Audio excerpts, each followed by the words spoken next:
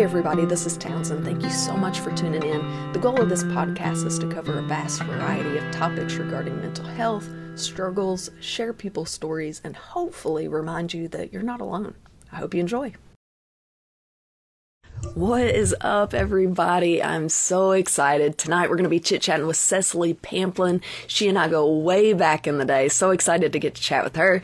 And to catch up, we're going to be talking about overcoming addiction. Okay, that was the weirdest introduction I've ever had, but I love it. All right, so I was telling people we go way back. You're like my second cousin, half removed, uncles, sisters, brothers, grandfather's grandson's friend. Did you really just say it all correctly? Because Yeah, I think I got it right. I'm going to say that that's an A+, and you got it right. Thank you so much. Who is Cecily? Tell us a little bit about you, like other than having 72 dogs barking outside. Yeah. Okay. And a woman wall. Yeah. So, and we'll get into this later. There is certainly a Cecily before I got sober, and there's a Cecily now. But I think at the root of it all, no matter what's happening, I'm a dog lover. I'm now a dog mom. Wouldn't be a dog mom if I wasn't sober. Let's see. I am a creator of sorts, I think. I'm a writer. I've always loved words. And my family is my jam. And I have, 4 best friends who I've been friends with for like decades. We could not break up if we tried. So a friend, dog lover, writer, sister, daughter, all the things. So, but most importantly, right now, Cecily is sober, and I do everything I can just to share my story. And I'm very passionate about all things addiction, all things recovery, no matter what stage you're in it. So yeah, that's why I'm here talking to you. So I love it so much. Yeah, I've kept up with your blog. So you started a blog, which we'll talk about later. And your post, God, I love people that are, 1, passionate, and 2, really good with words.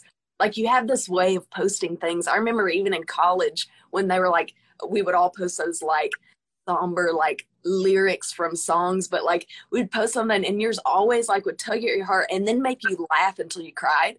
Like, you have this super creative way. So you've always been like, I love reading all your stuff, but now that it's like passionate about something meaningful, it's just so cool to see you post about all that. So tell us a brief summary about your story. Like, why is addiction personal to you? Well, because, I am an addict. I do not identify myself as that only, but I must remember that is wired in me. I am an addict. So, 4 years ago, I made this, I probably made the realization 6 years ago.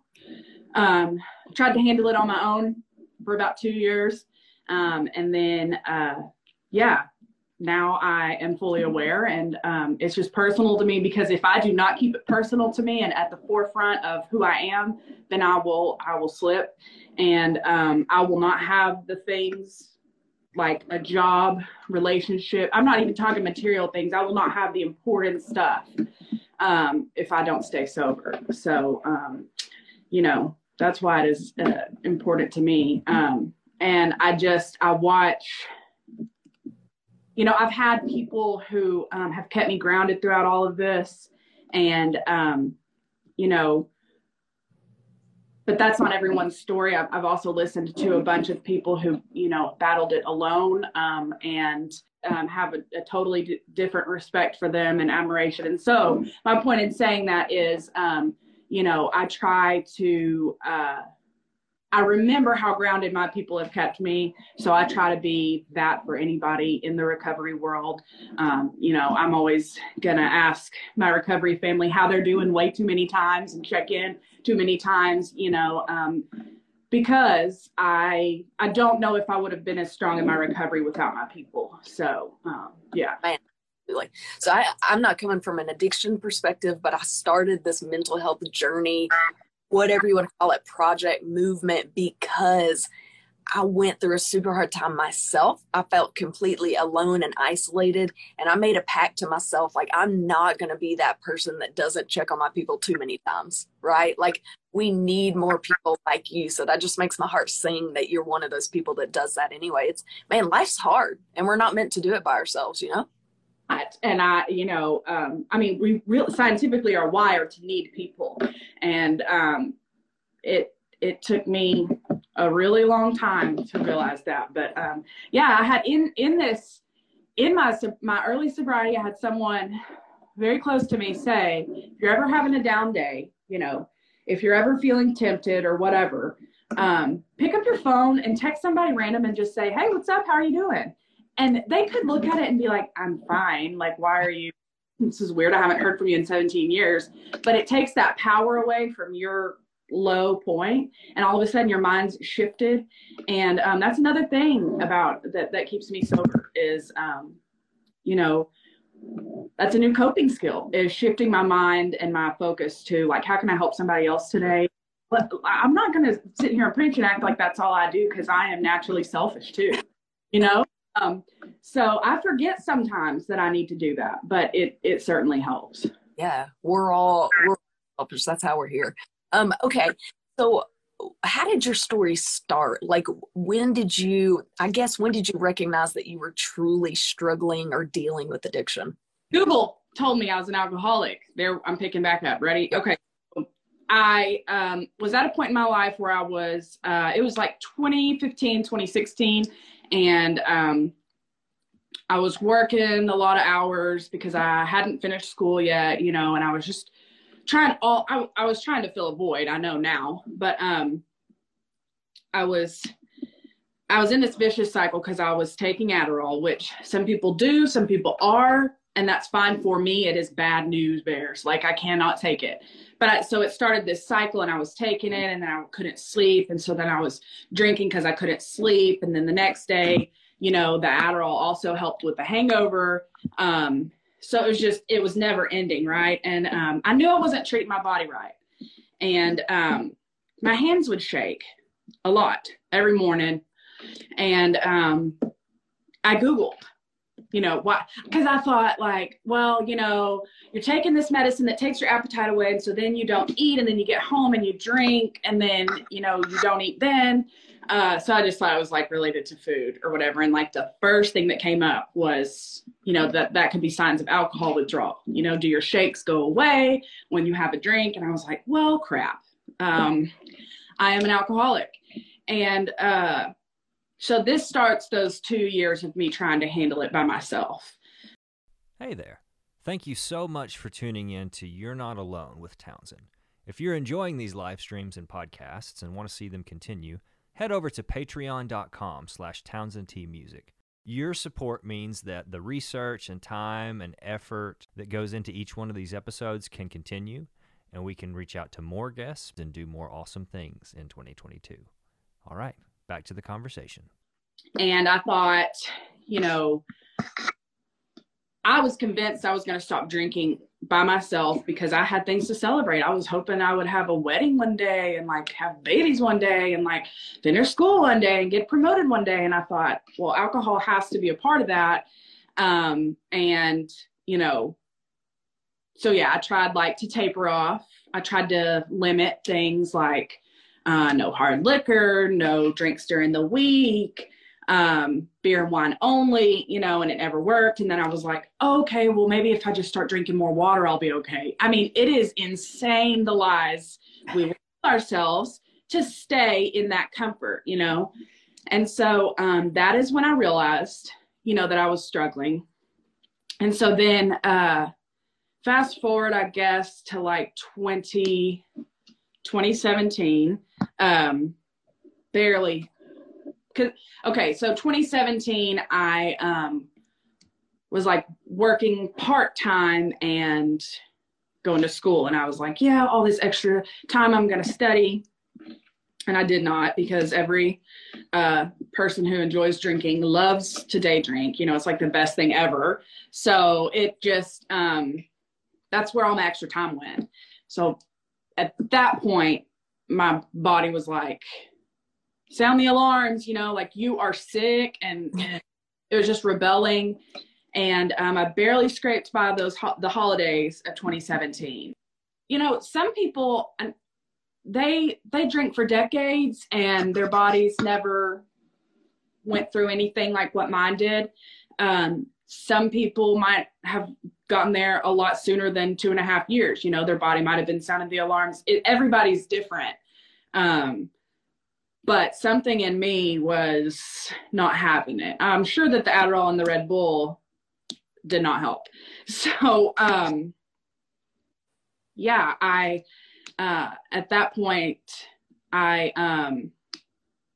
well, I guess that's kind of when the real story starts. So I'll let you ask your next question, and then we'll get there. But it was Google my good friend Google that told me, and Google. She can be pretty upfront sometimes. She needed to be. Like Cecily. Yeah. Well, who knows? I mean, Big Brother, our phones know everything now. So I don't know if I know my phone never heard me say I'm an alcoholic out loud.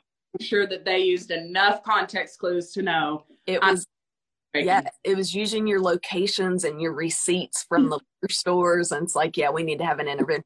Seriously. Yeah. No, so all jokes aside, we joke, it's very much a serious matter, but when do you feel like it started? Do you feel like it started maybe back in college when your friends were having fun? I know you talked about taking Adderall, but like what do you think kind of like sparked all of it? The Adderall or?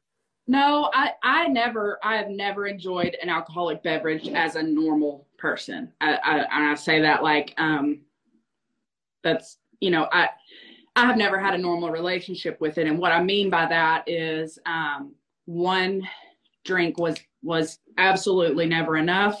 As soon as I had one sip, I had a compulsion that was triggered, and I use the word compulsion because for some reason that word resonated with me in the very early stages of my sobriety. And it just is stronger to me than the word addiction. But it felt like I was run on a motor as soon as I had that. Those impulsive moments, like those impulsive buys at the store or whatever. There 9 times out of 10, a drink was prefaced by, "Oh, forget it, just have a drink. You're going to anyway." It was very impulsive and compulsive. And then by the time that first drink was in me, it was over. I really didn't care. So I didn't really even start drinking like that until I was 18. But it was, it was the why for me. It wasn't how often, because I certainly didn't drink every day when I lived in Conway and I was trying to graduate and everything. I eventually got to that point, but it was always an escape. Happy, sad, stressed, completely depressed, crying, doing cartwheels. Normal day, everybody else is doing it, no one's doing it. It was a time to drink for me. If I was awake, it was a good time to drink. And so, I think I started to recognize that probably close to 2012 because, I drank with all of my friends and all of my people normally. And I use those quotes again because society tells us it's normal to be the girl who always wants more, the girl who's always down to party. It tells us it's cute to black out and all the other embarrassing things that we do.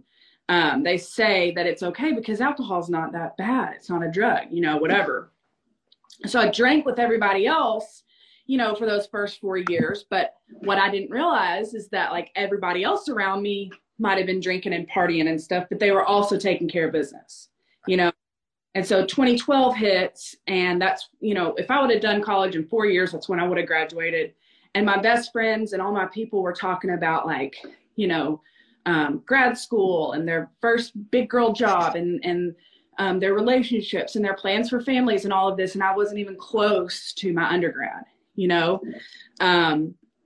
and from there, I skipped classes. I ended up quitting, dance team, which is, that is when I, that's probably the first time I quit something very important because it was too hard. And that was an effect of my drinking and stuff. So it definitely started then, you know, because it was an escape from, I heard someone say this the other day, and I'm not going to say that person's name, obviously, but it was an escape from living with Cecily.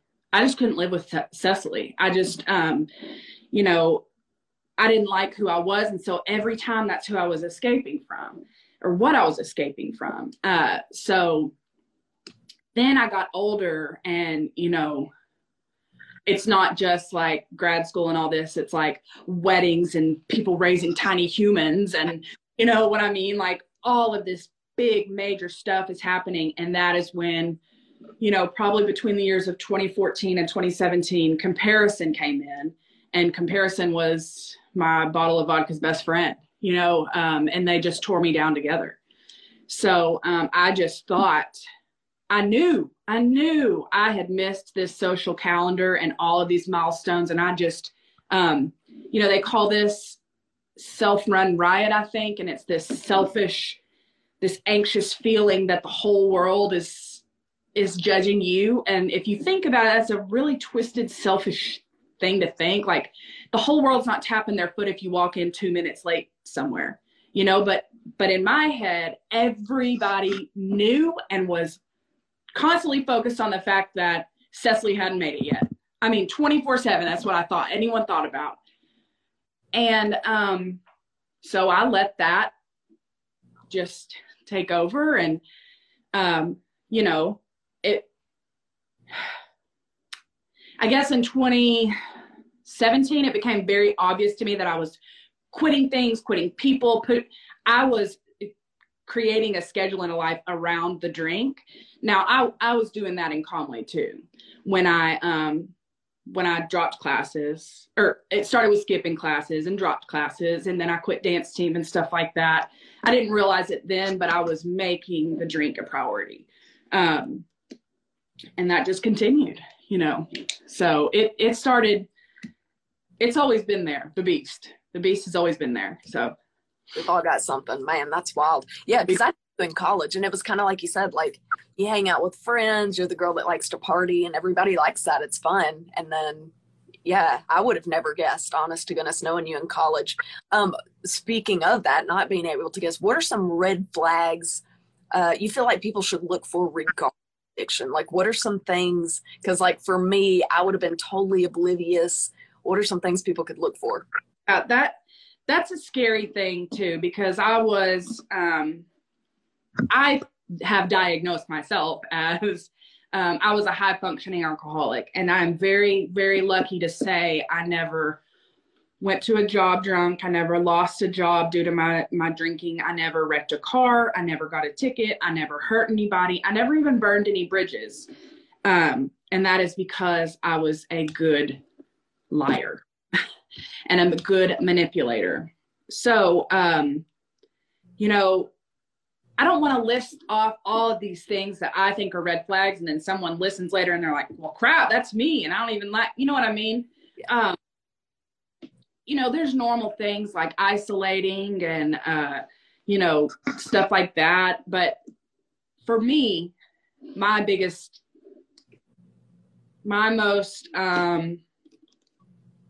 the best way I can answer that question is to say, you know, it is not in the frequency. It's not even in the substance. It's not even how you do it. It's in the why. You know, you could be drinking every day or eating sugar every day, shopping every day, whatever every day. Or you could be doing it on the first Friday of every month. You get to drink a bottle of wine. That's considerably less than what I was doing. But if you are living for that first Friday of the month because you get to drink a bottle of wine, then that's problematic, you know, and then there's some escaping that's going on in that. So I would say, if you notice people saying like, God, it's just been a terrible day, a terrible week. Will you go get a drink with me? I've got to have something to drink. Or I don't know, I just want to get drunk and forget it all. Or I don't know, I just want to whatever, because it's more than alcohol, obviously. But that would say, I would say pay attention to, if you're worried, pay attention to their why, and what circumstances around them do you think, if any, are contributing to their desire to drink. Because I mean, up until the hour before I told my parents, they were telling me all these things they thought, my mom was like, did you have too much Tylenol PM? Have you gotten hands-on Ambien? Have you, what is going on? I know she was texting a close family friend who's a nurse. What could this be? What could this be? And that is scary, because I hid it so well. And I had made a commitment and a decision that no one was going to find out. Now, I know people probably had an idea that I was not a very responsible drinker, or I was, I couldn't hold my liquor or whatever. Those are all very nice ways of saying alcoholic, by the way. But I don't think anyone had any idea that if I was awake, I was drinking. And another thing about it is that last month or two, well, the last year, this was a job. I was maintaining my health. There was no pleasure. There was no excitement. It was not fun. I have to drink or I'm going to shake so uncontrollably bad that people are going to say, what is wrong with you? Especially at big family gatherings and stuff. And it was no one around me that I don't mean family gatherings made me drink. I mean, anything, I had to hide it. So I was feeling like crap and could have had a whole bunch of liquor in me. But, I was bound and determined I was not going to let anybody find out. I had no plans to reach out. None. That is crazy. Wow, how scary for your mom. Like you said, trying to diagnose you and figure out what's wrong when deep down you know what's wrong. Oh gosh, that's wild.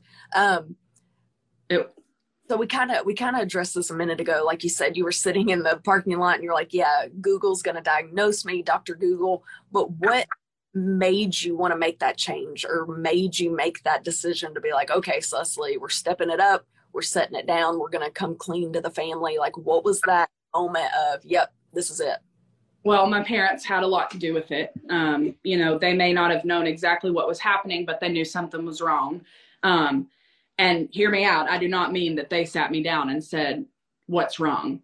I felt the knowledge coming at any time it was going to ping into their heads, what was going on. So, 2018, I had spent about 2 weeks in my room, unless I needed to go to the liquor store by myself.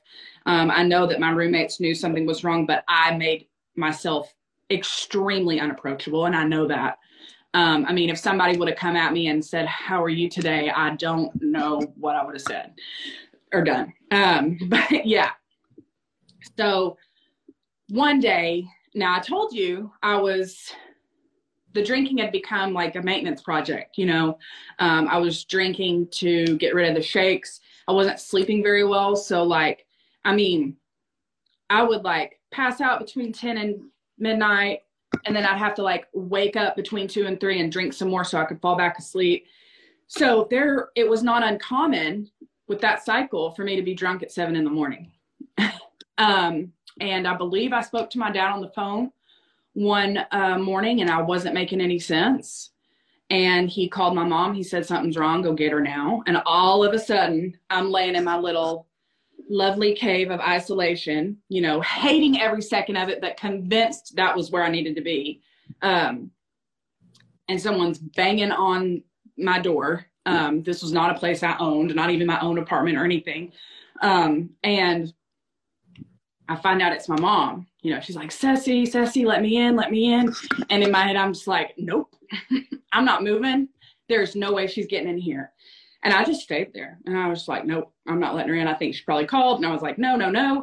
Well, I'm not a mom yet, but I've heard that when you're scared like that you can make mountains move. So I imagine her picking the house up over you, She And probably sitting there by yourself on the bed, like just lifting the whole home just out of fear. Yeah. She could have done it, I think. So all of a sudden, she's in the house. Well, how'd you do that? So the door she's banging on at this point is my bedroom door. I still think I'm not going to let her, whatever. So finally she gets in there and she's probably honestly disgusted at the way I'm living. I mean, not my mom wasn't disgusted. She loved me, but I'm sure that she was like, her eyes were opened to what was going on. Still not the alcohol though, because I had that hidden. And so I'm like, okay, I mean, I guess I'll go with you, whatever. I was probably drunk and feeling good, like, all right, I'm going to milk it, let mom take care of me like I have the flu or something. So there are two circumstantial factors here that get me to my reach out point, and that is she got me to their home in Bryant, and I had this much of a drink left, and I had no car. So I went upstairs, like passed out happy. I was like, whatever. I laugh because I have battled it. It is not a funny thing. So then I wake up, I convince her to take me to back home to get school stuff because I was supposed to enroll in I was supposed to try again school that spring semester, and I'm not proud to say how much I lied, but I did. And I got back and I found the very last bit of booze I had. And then we went back to Bryant, for good. And I woke up that night. It must have been January like 29th or something like that, the night before my sobriety date. And I woke up at like 2 or 3 going through withdrawal, the normal thing. But typically at my home, I was prepared and I had plenty of alcohol. I didn't have that. And there was nothing in their house.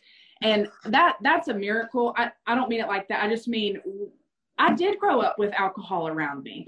But that's not why, I am who I am, So I went downstairs and I did expect to find a beer or maybe some wine. I knew they didn't have any vodka, which is what I wanted. I knew that wasn't there, but there was nothing there. And at this point, my body, like, I talked about my hands shaking, it was in my legs. I was having a hard time walking. And I crawled down their stairs, just desperate to find something. And I didn't find anything. I'm clicking a pen, which I realize you might hear. Sorry. And so I get back up there and I'm like get back up to bed. And I'm going through, like, trying to distract myself, and I couldn't even hold my phone up. My hands were shaking. And this is what I call my moment of clarity. And this is when I was introduced to my higher power, who I call God, but I heard my own voice say, you could just go tell him the truth. And that, I hear that, sometimes I say, I feel like I have a little good genie and bad genie or whatever on my shoulder. And I heard the good one for the first time in my life, I felt like, and now sometimes really good ideas come, or like the right thing come, and I'm like, who is that talking? And that, yeah. And that is, that's God trying to tell me what I need to do. But so I heard my own voice say, you could just go tell him the truth. And I was like, what? Or not. So I debated for a couple of hours. And my other option, now before I heard that voice, I was trying to figure out what was I going to do and tell mom to take me back to my car in like 5 hours so I could be at the liquor store at 8 a.m. I was desperate. I felt terrible. But I was like, you know what? This seems easier right now. Honestly, there's really nothing beautiful about that moment, other than I listened. Because I was feeling there was not much else I could do. And so I went down there I went downstairs. I'd had my mom so stressed, I know. So I'm sure she stayed up till 3 or 4 reading on the couch downstairs and then fell asleep. So I went down there and I was like, you need to go get Dad up. It was like 5 a.m. on a weekday. I was like, you need to go wake him up. And she's like, I don't even know what she said, but, you know, he came downstairs and I listed off a bunch of other mistakes I'd made. Like, I'm not enrolled in school. I don't think I can be enrolled in school this next semester because of my grade. You know, like, I'm not being responsible with my money. My health insurance has lapsed. Like, just to be quite honest with you, the alcohol was at the end of that list. And all I could muster the courage to say was, and I've been drinking a lot. So that's why you see me shaking a little bit right now. And I think they could probably see the shake. I felt myself shaking up here. And they just, I mean, it's like they just knew what to do. Like, almost as if they'd handled it before and they hadn't. Again, I think that was, you know, divine intervention there. But, you know, my dad was kind of talking to me about, well, how much and how often, trying to decide if I needed to detox or whatever. And my mom was, you know, looking up the closest like meeting or whatever I was going to do. And they welcomed me to move back in. And all they said was, let's get you better. You know, there was no interrogation like I thought I was going to be in for.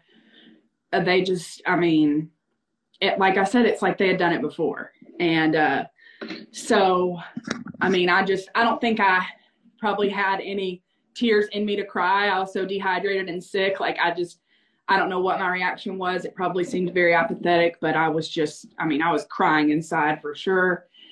And so, you know, that we made it, that was our plan. But I was still lying, and I was still lying about how much I had been drinking. And I remember my dad said, do you think you need to go to a detox? And I was like, no, I'm good.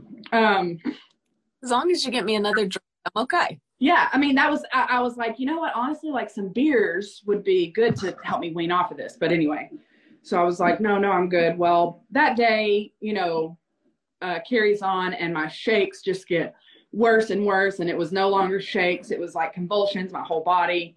And so I think towards the end of the afternoon, I said, you know, Mom, I'm really scared. I do think we should go to the hospital. I don't really know what's going on. This was probably, we were probably coming up on 12 hours of no alcohol, and it was probably the longest I had gone in a very long time. Maybe closer to like 16 hours. I don't know. But it had been the longest I'd been in a long time. And so I knew it was just going to get worse. And so, but I'm vain. And I said, but you're going to help me change my outfit first before we go to the hospital. And so I stood up to help, to let her help me change and everything. And I think I had a seizure. That was the first seizure I had. And I don't remember much of it, but I do remember my mom's face and how scared she was. And, you know, then I was kind of like out of it, and I was like, well, maybe we should call 911. She already knew all this, you know, like she was like, Dad was on the phone, you know, an ambulance was like coming and everything. So, you know, and not everybody goes through a withdrawal like this. You know, I don't want people to, you know, hear this and who are thinking, blacked out on me one more time. And to think it's going to be that terrible, because it's not. No, mine was. Not everybody will go through that when they stop drinking, but I'm glad that I did. I was scared straight, like that show, you know. And I spent a week in the critical care unit at Saline Memorial Hospital, and I had, I think I had 2 more seizures that day in the little ER place. I remember my dad holding my ankles, and I just kept asking my mom to hold my head, because I was like, I thought that would keep me, you know, whatever. I think I yelled at some nurses there, and I'm very sorry for that. I was not my best self. But then I was having what you call DTs, which are delirium tremens. I am no medical expert. And when you start talking about the brain, I don't know, but all I know is your brain goes berserk because you don't have this stuff coming in anymore, something with the dopamine, serotonin, hormones. I don't know. But my brain was going berserk. And I don't remember much of that experience until, you know, the right doctor, you know, there were some other things leading up to that, but the right doctor who also had past lived experience with substance abuse took a look at my chart and was like, everybody stop, this is my case now. And this person came in and I don't even think I was listening, but I know that this person was counseling my parents and my sister through, you know, like, this is what's going on. She is an alcoholic. It is very bad. This is what's going to happen after, you know. So I started to come to a little bit because I think they got another drug out of me. They were pumping me full of something that if they would have kept pumping me with it, I would have left with another problem, I think. But, you know, I don't know. But finally, they called and there were some people that two women came to visit me who also had lived experience. And they just sat there for hours, and they were these, you know, these women who were beautiful and had families and husbands and looked great and were hilarious and just very genuine and had all of this stuff that I was so upset at myself for not having. And they had what I had. I'll call it, you know, they were like, and we can't drink either, you know, like, and I was just amazed, you know. And so when I left, I was given strict orders to find a 12-step program, and I chose AA, and to go to a meeting every single day. And I had plenty of people in my life say, you ain't got nothing else going on, so make it happen. So it just wasn't an option for me. And my mom had to drag me to my first few meetings, but, you know, I did, and I learned the science of addiction. And it was in those rooms that I learned I can never have a drink ever, ever, ever again. Now in my sobriety, I've used different coping mechanisms, different programs, different therapy types to learn a lot of other things about me. But the 12-step program, I mean, it introduced me to myself. That's what all that work did. I didn't know who I was.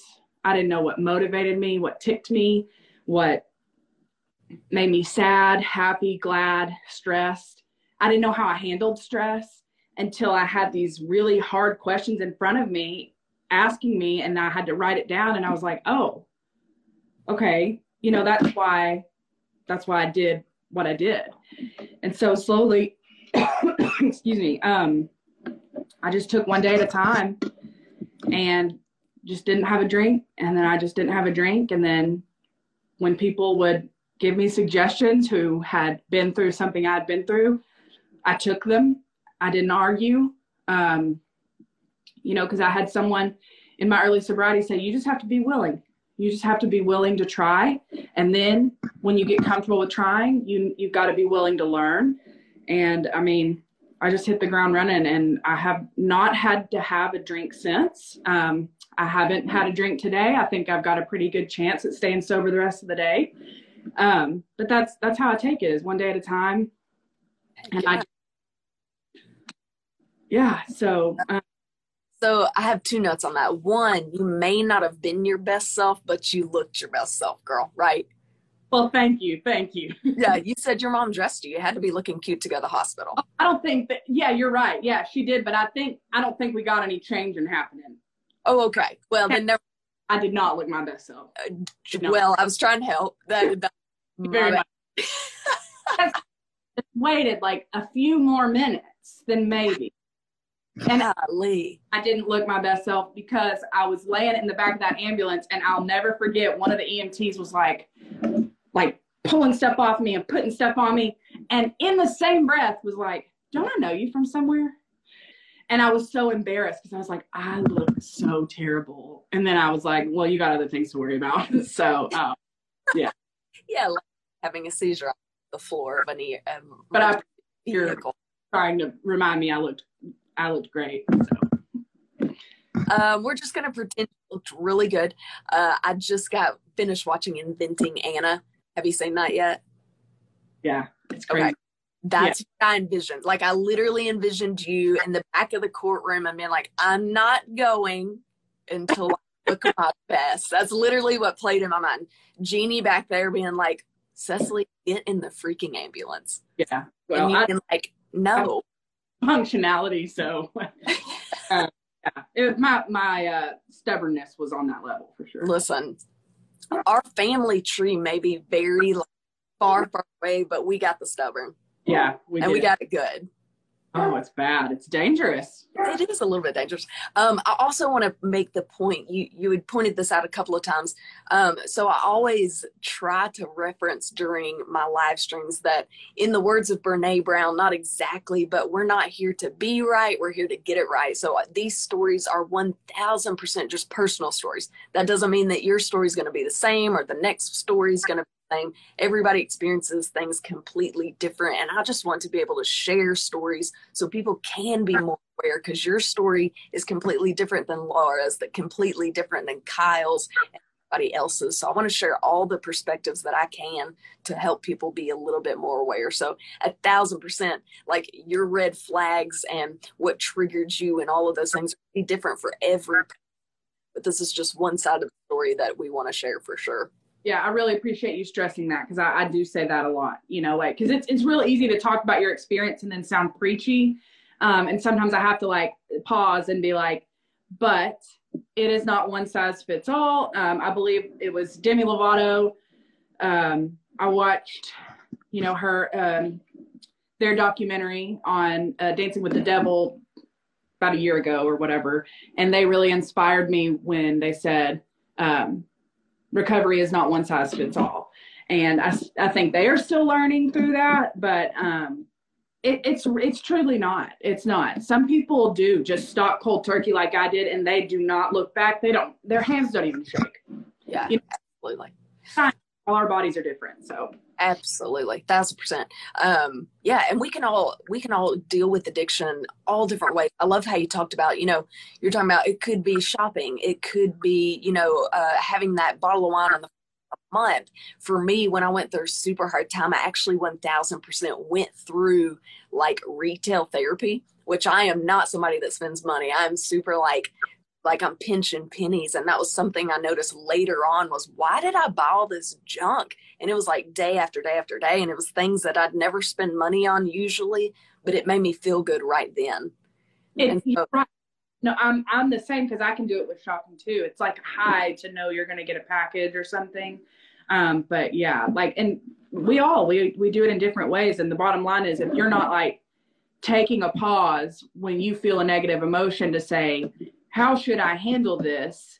Then whatever you're doing is probably not right. It's that compulsive, like, feeling like you're run on a motor and I just had a bad day, so I just ate a whole cake, or you know what I mean?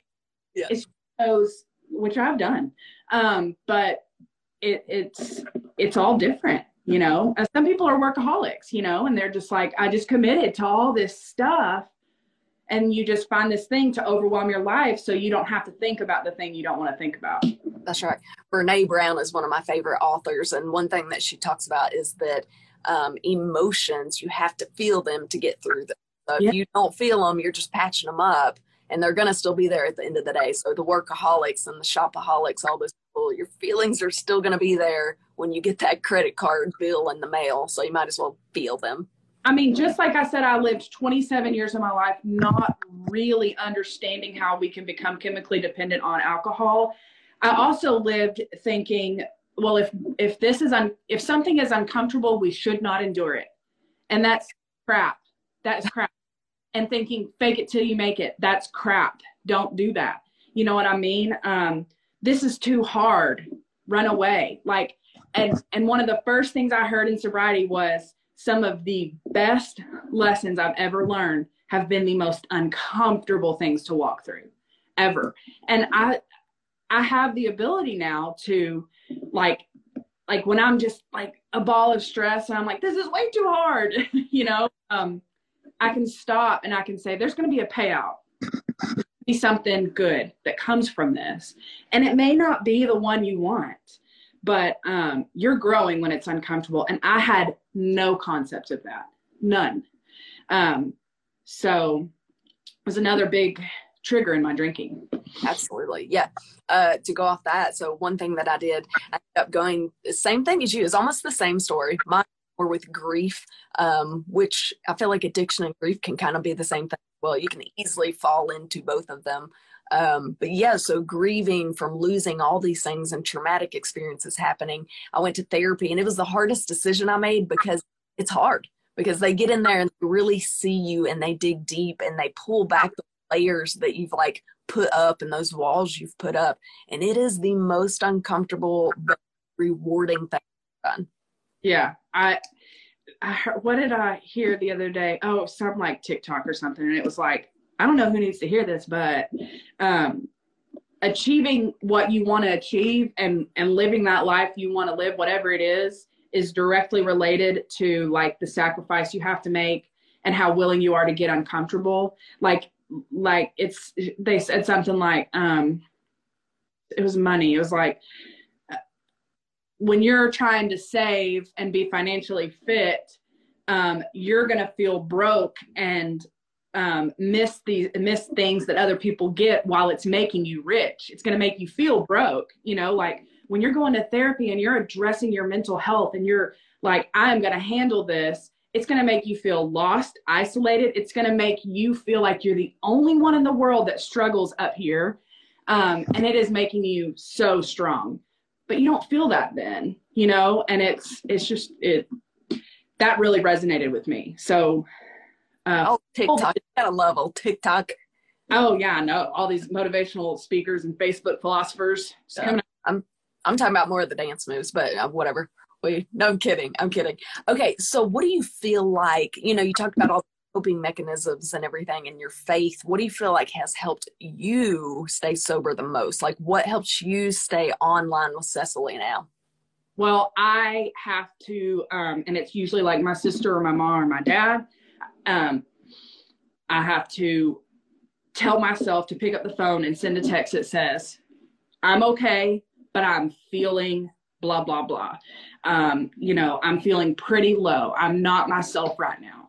And I've kind of been battling a season of that here lately, just going through different changes of life and seasons of life and stuff like that. But I have found I either do that, I text, call somebody. It's normally a text.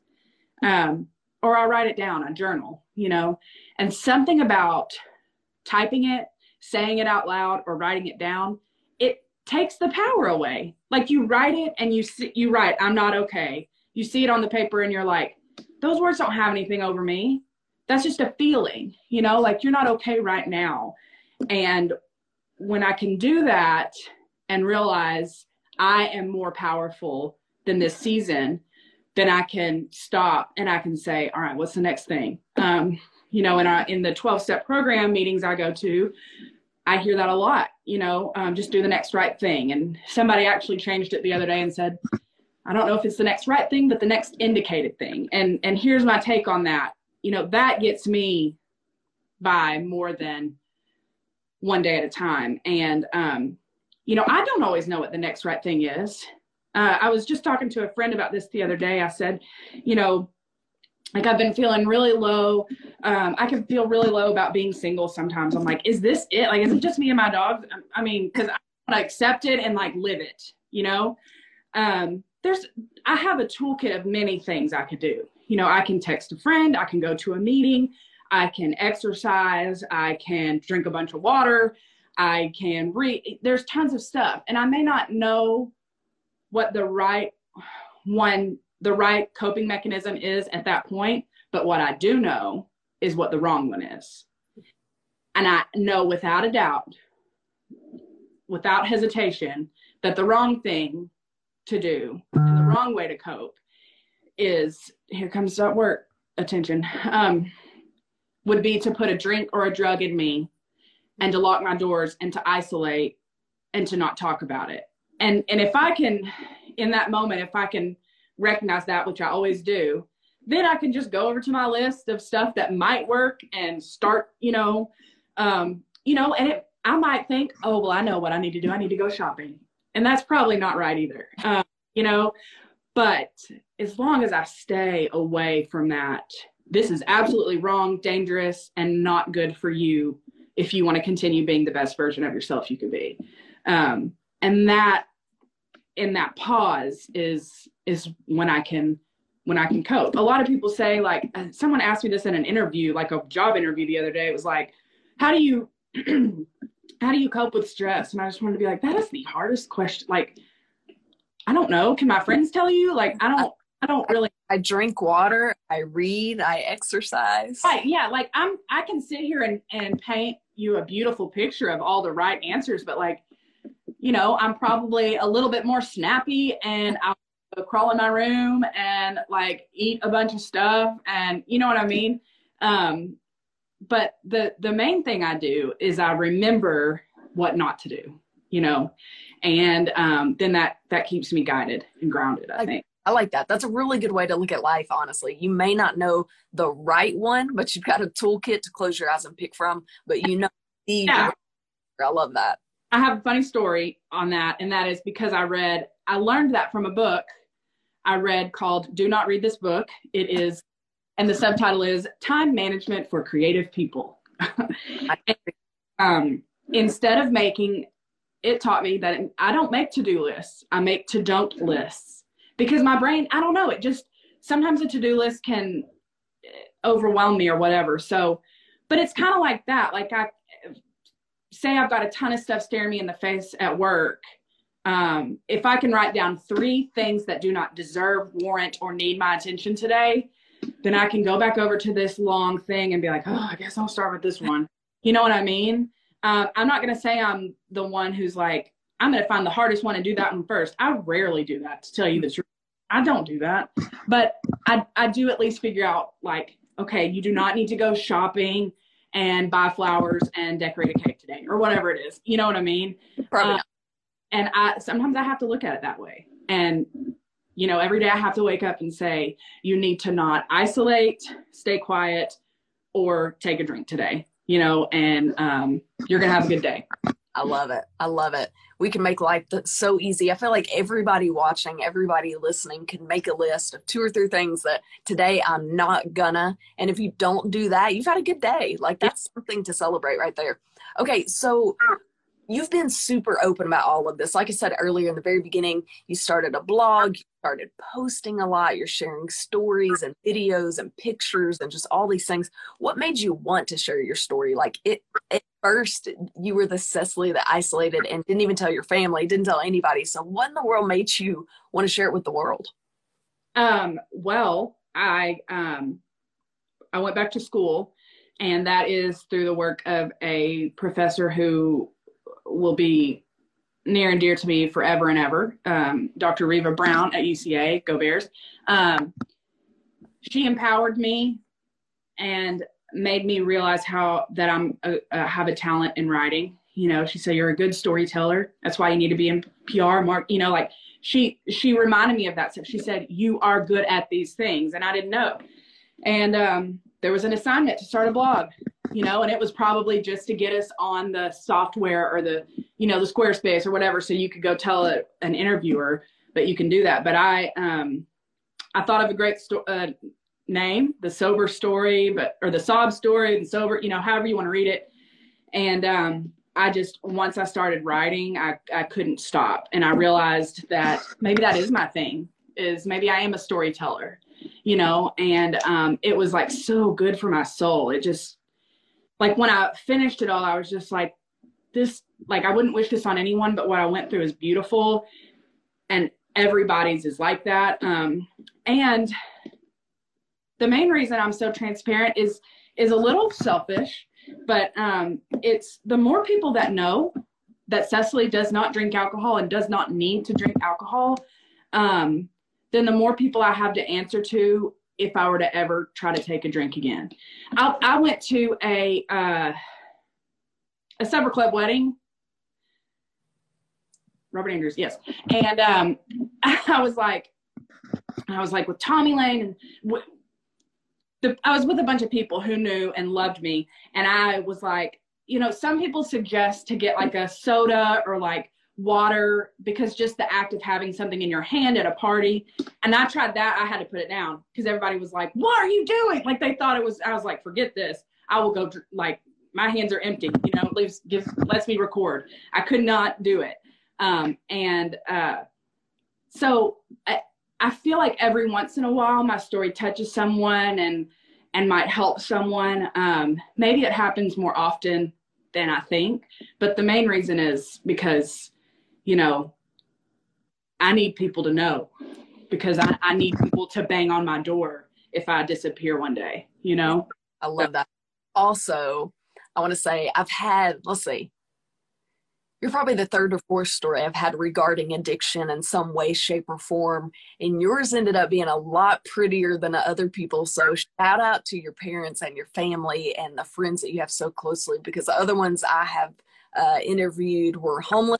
Their families cut them off. They had barely had clothes on their body because they were that far down, and everybody they loved had to cut them off because that's how bad they had gotten. So props to you and just having an amazing family, because I feel like that is huge. And don't get me wrong, the other ones had amazing families, and that's in the end what made them get better. However, the family had to make a choice because it got so bad that for everyone's good, they had to cut them off. And like, these are the consequences that happen when you lie and manipulate people. And yeah. So, I mean, I say that all the time. I'm like, I had an army of people, and that is a blessing. I feel very lucky because I know that's not, in fact, the majority of people that I sit in rooms with and listen to their stories, and we share things. Most people are more like that story. So I'm not going to be like, I had it easy or whatever, because of course it was hard. I was very blessed along the way. Yeah.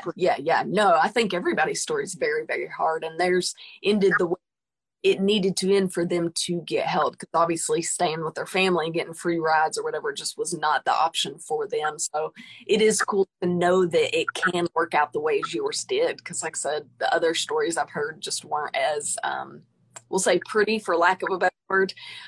Okay, so speaking of other people struggling with this, what advice would you give loved ones of someone going through addiction? So for example, I've got a friend, I feel like they're struggling with addiction. What's some advice you have for me for them, or parents, or something of that sort? You just have to absolutely love them through that. Now,